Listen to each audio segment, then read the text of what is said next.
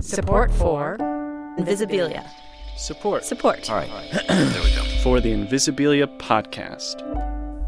Comes from Trunk Club, a men's outfitting service that focuses on simplifying the process of shopping for clothing by matching customers with a personal stylist.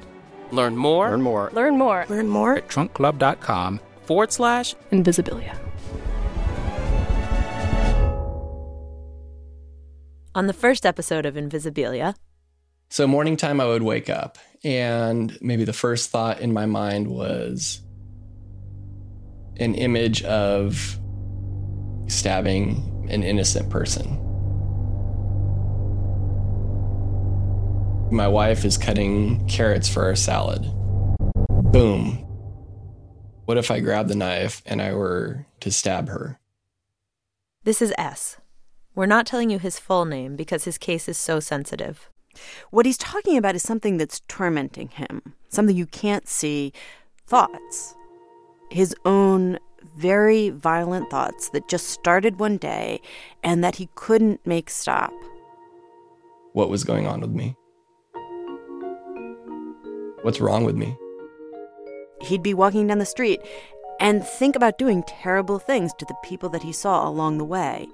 It horrified him.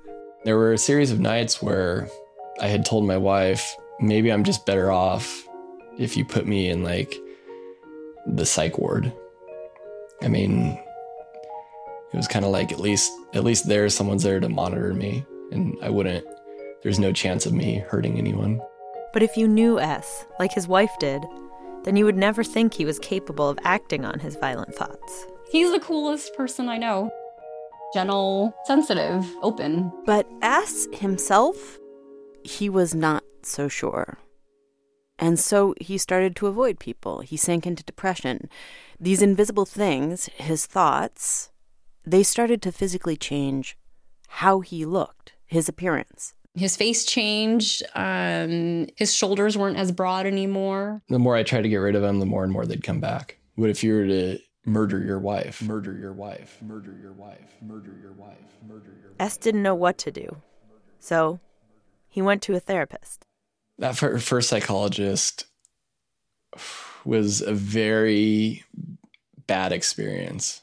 I think in a way she was kind of scared of what I was seeing.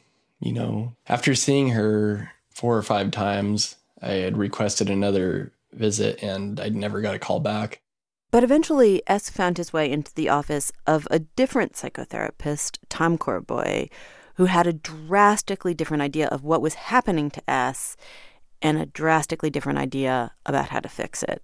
Okay. So I just take this knife and where do you want me to put it? Right to my neck, wherever you can find my jugular. Is this okay? Yeah, you were fine the other way. Am I hurting you? No. Are you sure? I can feel it, but it's not hurting.